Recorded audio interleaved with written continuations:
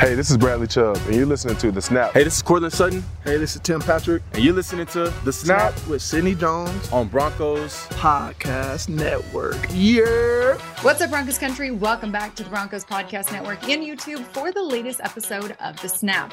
As always, I'm your host, Sidney Jones, and it's week 10 of the regular season here, and the Denver Broncos are back from their bye week and are set to face the Tennessee Titans in Nashville on Sunday. So joining me for this week's episode of The Snap to take a look at this matchup is Tennessee Titans team reporter, Amie Wells. Amie, so nice to see you again. Thanks so much for joining me today. Of course, it's great to be here. Yeah, great to have you. Week 10 already. How's the season been going over there in Nashville for you?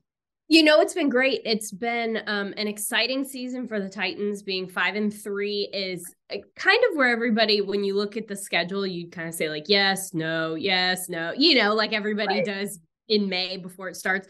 5-3 kind of feels like where a lot of us who play that game expected it to be.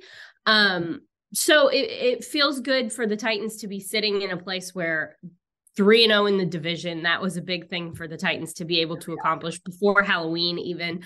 And now it's just trying to get on top of some injuries. It's no secret this team has been hit by the injury bug yet again. And just trying to get as many people healthy as we can and continue to put some wins together. Yeah, I mean, I know you guys are coming off that tough loss in overtime versus the Chiefs on Sunday. Us Broncos fans know how tough it is to play there in Arrowhead. But I mean, you mentioned it. Y'all have been so dominant this season. You guys went on that 5-game win streak prior to that. Kind of what's been the energy over there in the building the past few weeks in this season? You know, it's been exciting. There's a lot of bend but don't break in this team. So, I mean, there's a lot of different aspects of this team, whether it be on the defensive side of the ball, whether it be on the offensive side of the ball, whether it be with the quarterback, where adjustments have needed to be made, even if that's not exactly what everyone was originally expecting. So there's been a lot of that mentality where it's just, here's what we've got, here's what we're going to do to get the job done. And then they do. I think that really goes a long way with this team, working with Mike Vrabel. It reinforces everything that he coaches. And I mean, Vrabel was the coach of the year in 2021. So now here in 2022, we're just seeing more of the same. He is an incredible coach, an incredible teacher, and he and his staff do a great job of finding ways to get the win, no matter what circumstances they're presented with. So that has kind of been the mentality around here. We're just going to continue forward is kind of everybody's thought. And so, yes, winning 5 in a row was really great. It was a really exciting time for this team, but they didn't spend a lot of time dwelling in that, right? They really turned the page very quickly, no matter the circumstances, and moved on to the next game. So the Kansas City game is another one where it was an exhausting game, both mentally and physically. I mean, it was a late game. It was a road game. It was an overtime game. And it was a disappointing game because of the way the Titans played for 3.5 quarters. It was a hard loss. So this team being so experienced in turning the page so quickly, moving on to the next one, hopefully is going to serve them very well this week. Yeah, well, looking at this matchup this weekend, first things first, Amie, what's the latest on Titans quarterback Ryan Tannehill? I know he was back at practice on Thursday, but not sure about Friday. You know, the injury report hasn't come out just yet, but he's doing more, you know, and that's been kind of the plan all along, is just to get him out on the field and do more. So what that means for the long term, we don't know. Mike Vrabel hasn't said. But what it does mean is that he's continuing to progress just like we hope to see. So is he on the field on Sunday? We don't know. Is he doing more every single day? Yes, absolutely. What will it mean, Amie, for this offense? You know, not knowing if it's going to be Ryan Tannehill or Malik Willis, what will it mean if it is either one of those guys? You know, this offense does a really good job of making those adjustments. And there are so many other pieces that are going to be consistent, that are going to be out there. You know, the offensive line has started to find some cohesion and some stability, which is something they've been looking for a long time. The tight ends are starting to get more involved in the overall offensive plan and starting to see them be used more as pass catchers and doing those types of things as opposed to just blocking. So obviously Derrick Henry is still going to be there. He's a pretty big part of this Titans offense, and he is still going to be there and involved. So while, yes, you want to have Ryan Tannehill out there as a starter, Malik has shown that he is able to be very competent when it comes to running this offense, managing a game, making sure his guys are motivated, and keeping the trains running on the track. So I think that no matter who is there, this offense has a plan. Todd Downing has done a great job of calling plays that play to either guy's skill sets and really making sure that the offense as a whole is able to be incredibly successful. So no matter who's back there, this offense will be ready to play. Amie, you mentioned Derrick Henry. We've seen how dominant he is week in and week out. I know he's coming off his 5th consecutive 100-yard rushing game.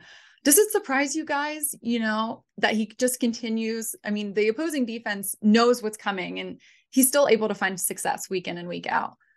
It's kind of an amazing thing to get to see every week. And we have this conversation just amongst ourselves all the time that we are actually witnessing history happening. There will never be another player like Derrick Henry.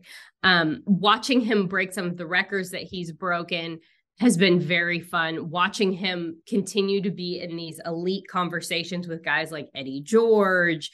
And I mean, he is talked about in the upper echelon of players, and he is still playing. Like, he's still an active player. Prime. Right, exactly. So he's such a fun guy to be around and be a part of. But it's not lost on us how incredible it is what he's able to do. And so it's fun to be able to see what's he going to do next. How is he going to be used this week? Because our coaches are incredibly aware of making sure that they're continuing to use him in the best way possible. And they're continuing to find new wrinkles and new things that defenses won't expect, because they do know exactly what they're getting in Derrick Henry. Right. Watching him take care of his body has been something that I've learned a lot about, just in the way that he works and the way that he prepares and the way that he is constantly in motion during practice. He's always doing something, even if it's not necessarily running with the ones all the time, or, he's not necessarily on a certain play call or something like that. He's always in motion. He's always doing something. And the way that he is intentional about the things that he does and the skills that he's working on, or the parts of his body that he's either working on or trying to protect. Right. Very interesting. And it's something that I think he is a little ahead of his time in that, just for how young he is still within the game. It's really cool to have the opportunity to be so close to a player like that, and have him be part of this team in such a big way. I'm excited to see what he's going to keep doing, because the sky's the limit for him, really. Yeah, I'm excited to see what he continues to do in his career. Not excited for Sunday in that regard, but yeah, he's a really fun player to watch. Well, Amie, looking at this Titans defense, they've been playing at a really high level too. I feel like they're flying a little bit under the radar. They're a really physical unit. I know, like you mentioned, you guys are dealing with some injuries here and there. Jeffrey Simmons, Bud Dupree, Monty Hooker, they missed practice on Thursday, I believe. Does this worry you at all for Sunday? Where are they at? You hate to see guys beat up, and especially a guy like Jeffrey Simmons, who has been such a big part of this Titans defense. He's really the heart and soul of this defense in a lot of different ways. But as a unit, especially on that line, they are coming off of a game where they played, including penalties, they played around 100 snaps. Gosh, yeah. And that's a massive load, especially when you're going up against a team like the Kansas City Chiefs that is so masterful in what they do offensively. So, it's to be expected that they would be a little dinged up, and there's probably a couple more of them on the injury report. But in the event that some guys aren't able to go, no matter who they are, one of the things about a Tennessee Titans roster that you can always count on is that there are other guys who are able to step up and contribute in a really big way. So we've seen guys like DeMarcus Walker really come on the scene this year, and no one's really talking about him. Former Bronco. Yeah, exactly. And he's a guy that he's really shown up for this team and has been incredibly consistent and is able to fill in some of those gaps when a guy needs to take a couple beats off, because he might be dinged up or something like that. He's a guy that has continued to make an impression on this team and within this coaching staff. And so he's starting to get more reps, and he's becoming a bigger part of the Titans defense. So there's always guys like that waiting in the wings for an opportunity. So production doesn't typically drop off but there's no replacing a guy like a Jeffrey Simmons or, you know, a Danico Autry or a Bud Dupree. I mean, those are guys who have worked so hard and everybody knows their name, and for good reason. Right. They're dominant guys out there. Well, I mean, just overall looking at that defensive unit, what threat do they really pose on Sunday for, you know, this Broncos offense that's still really looking to find their groove and really find some consistency? The thing that they do so well, and again, I'm going to talk about that front defensive line there, is that they are so masterful at getting to the quarterback. I mean, that is just what they do, is do a great job of getting around that edge, and they're able to get back there and really get after them. And that's something that gives opposing quarterbacks a lot of headaches. So that's something to be aware of. But then also the Titans secondary. We're hopefully going to be getting some guys back in Elijah Molden, we hope. And that secondary continues to be a huge group. Roger McCreary is a guy who has really come on the scene in his rookie year and has shown that the NFL stage isn't too big for him. And he got his first interception last week, but he's been an incredibly productive guy for weeks and weeks. And so we're excited that we're introducing him to the NFL a little bit more, and people are starting to notice our guy. But Kevin Byard is still back there. He's a Pro Bowl player. And there's just so many different pieces and parts to that secondary that they're giving some receivers headaches. And that's what you want from a defense. So I think they're excited about the challenge of going up against the Broncos. And I'm looking forward to watching the whole thing unfold on Sunday.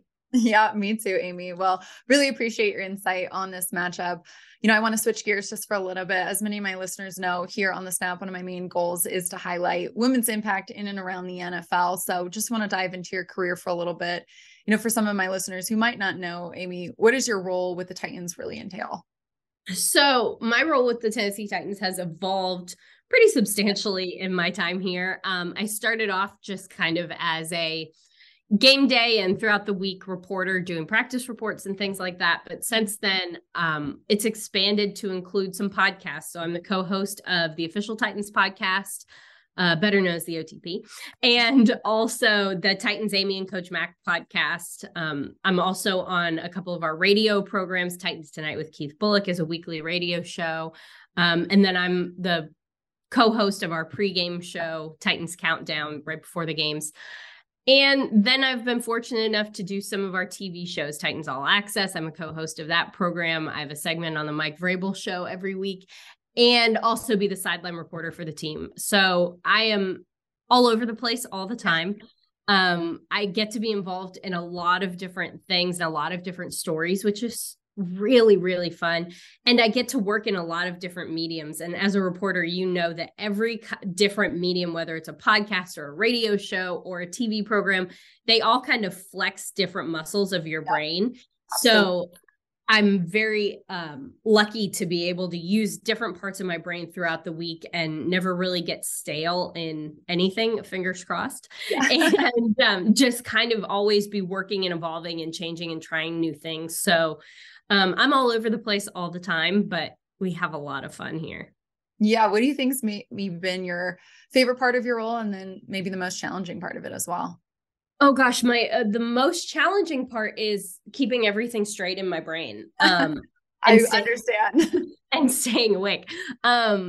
We're grinding here, and we've got a lot of stuff going on all the time, like every NFL team does. And when we talk about the season, it's really a marathon, not a sprint. So you're sprinting throughout the week, but you have to be able to maintain that level of intensity and that endurance throughout 17 weeks of a football season, plus whatever postseason stuff you have. So, I mean, it's managing the chaos and making sure that you are able to keep it all straight and kind of stay sharp in no matter what situation is thrown at you. And so that's continually a challenge. And this year specifically has been a lot. There's a lot of stuff rolling in my brain, and just keeping everything straight is really hard. But it's also the best part of the job, is that we're always doing something new and we're always trying new things, and no 2 weeks are exactly the same. And that is so much fun, that you constantly have new challenges and you constantly have new storylines and new things to talk about. And being with a team that's having so much success recently, when I first started here, we were not having a lot of success. It has been very fun to cover this team and tell these stories and have the fans and the people who are consuming the products that we're trying to give to them and consuming the stories that we're telling, be just as excited about this team as we are. That makes everything a lot more fun. And so the chaos that makes it the hardest part of my job is also what makes it the best part of my job. Yeah. I love it. Managing the chaos. That's a good way to put it. Amie, can you kind of walk me through this path that you took to kind of get to where you are today? Oh gosh. So I started in college. I knew I wanted to do something with sports. I decided what school I wanted to go to based on sports. Like sports have always been a part of my life. And so when I was in school, I worked with the football team. I went to the University of Missouri and I worked with their football team there, logging film for our coaching staff. There are some people who have very like glamorous, fun jobs with football teams. I don't know how I got like stuffing envelopes and logging tape in a room by myself in the back, but like that's what I did. And then I went into broadcast journalism and kind of learned about what that could mean for me and how all of that could come together. And then I decided I didn't want to do that. And I didn't want to be a sports reporter. And I switched to communications and started looking more into the SID, sports information director, PR kind of route. And so when I got out of school, I was fortunate enough to land a PR job with the Baltimore Ravens. And so I was there for a year. Made a lot of friends, had so much fun, and learned so much. I don't think it's possible to learn more in a like 9-month period as a human being than I did. It was incredible. And so I went from there to the Indianapolis Colts, having the same experience in the working with the PR staff, and then ended up getting this job in Tennessee and was excited to keep doing PR stuff. And they were like, oh, well, there's some broadcast stuff too. So like, well, yeah, I can do that. I did some of it in college. Sure. And it stuck. And I've been here for 10 seasons now. So I think Nashville is my place. And I've learned a tremendous amount about being a broadcaster and what that really means outside of the confines of like a college class. Right. What that actually means. And I love that I'm constantly able to tell stories. That's ultimately what we all like when we want to work with sports, is we want to tell the story of the people that we get to see and we get to know, and of the team as a whole. So being able to do that, whether it's writing a press release or shooting a podcast, I'm down. I just want to tell the stories. I agree. Storytelling is definitely the best part of the job. Amie, last one before you go here. I like to end these episodes just inspiring the younger generation. So what's one piece of advice you'd give someone looking to get into the industry, no matter really what area of it they want to work in? I think the biggest piece of advice I could give is really to take advantage of opportunities. You'll find opportunities, even if they aren't exactly what you think you want to do. If it gets you even within the right zip code of what you think you want to do, take the opportunity, because there's always a person you can meet or a thing you can do. Or, there's always something there that you can latch onto, and you never know where that will take you. I tell the story that when I was in Baltimore, I did a lot of things wrong. I made a lot of mistakes. And one of the jobs that was assigned to me, because you basically can't screw it up, is sharpening pencils for team meetings, so that they always had sharp pencils. And I knew that this was because everything I touched turned to dust. And so I had to be given something that was foolproof, but I did a really good job of sharpening pencils. I can sharpen a pencil now. And, people noticed, as weird as it is, it was noticed that my pencils were always there. They were the pointiest ones. And it was something that I took seriously and really could have blown it off. Right. And that effort was noticed, and it led to good recommendations later down the line. And it's crazy how one silly thing like that can turn into what has now been a 12, almost 13-year career in the National Football League. So it's just getting in the places where you can show what you can do and really take advantage of opportunities. But you just got to get yourself close in some sort of close proximity and then make sure you take advantage of the moment. Got to get your foot in the door. I love it. Great advice, Amie. Well, Amie, I can't thank you enough for joining me today. It was a pleasure getting to chat with you about the matchup in your career, and look forward to seeing you on Sunday. Awesome. Thank you so much for having me, Sydney. Well, that's all the time we have for this week's episode. Broncos Country, thanks so much for tuning in. And thanks again to Amie Wells for joining me. I hope you guys meet me right back here on the Broncos Podcast Network and YouTube next week for another episode. I'll see you all then.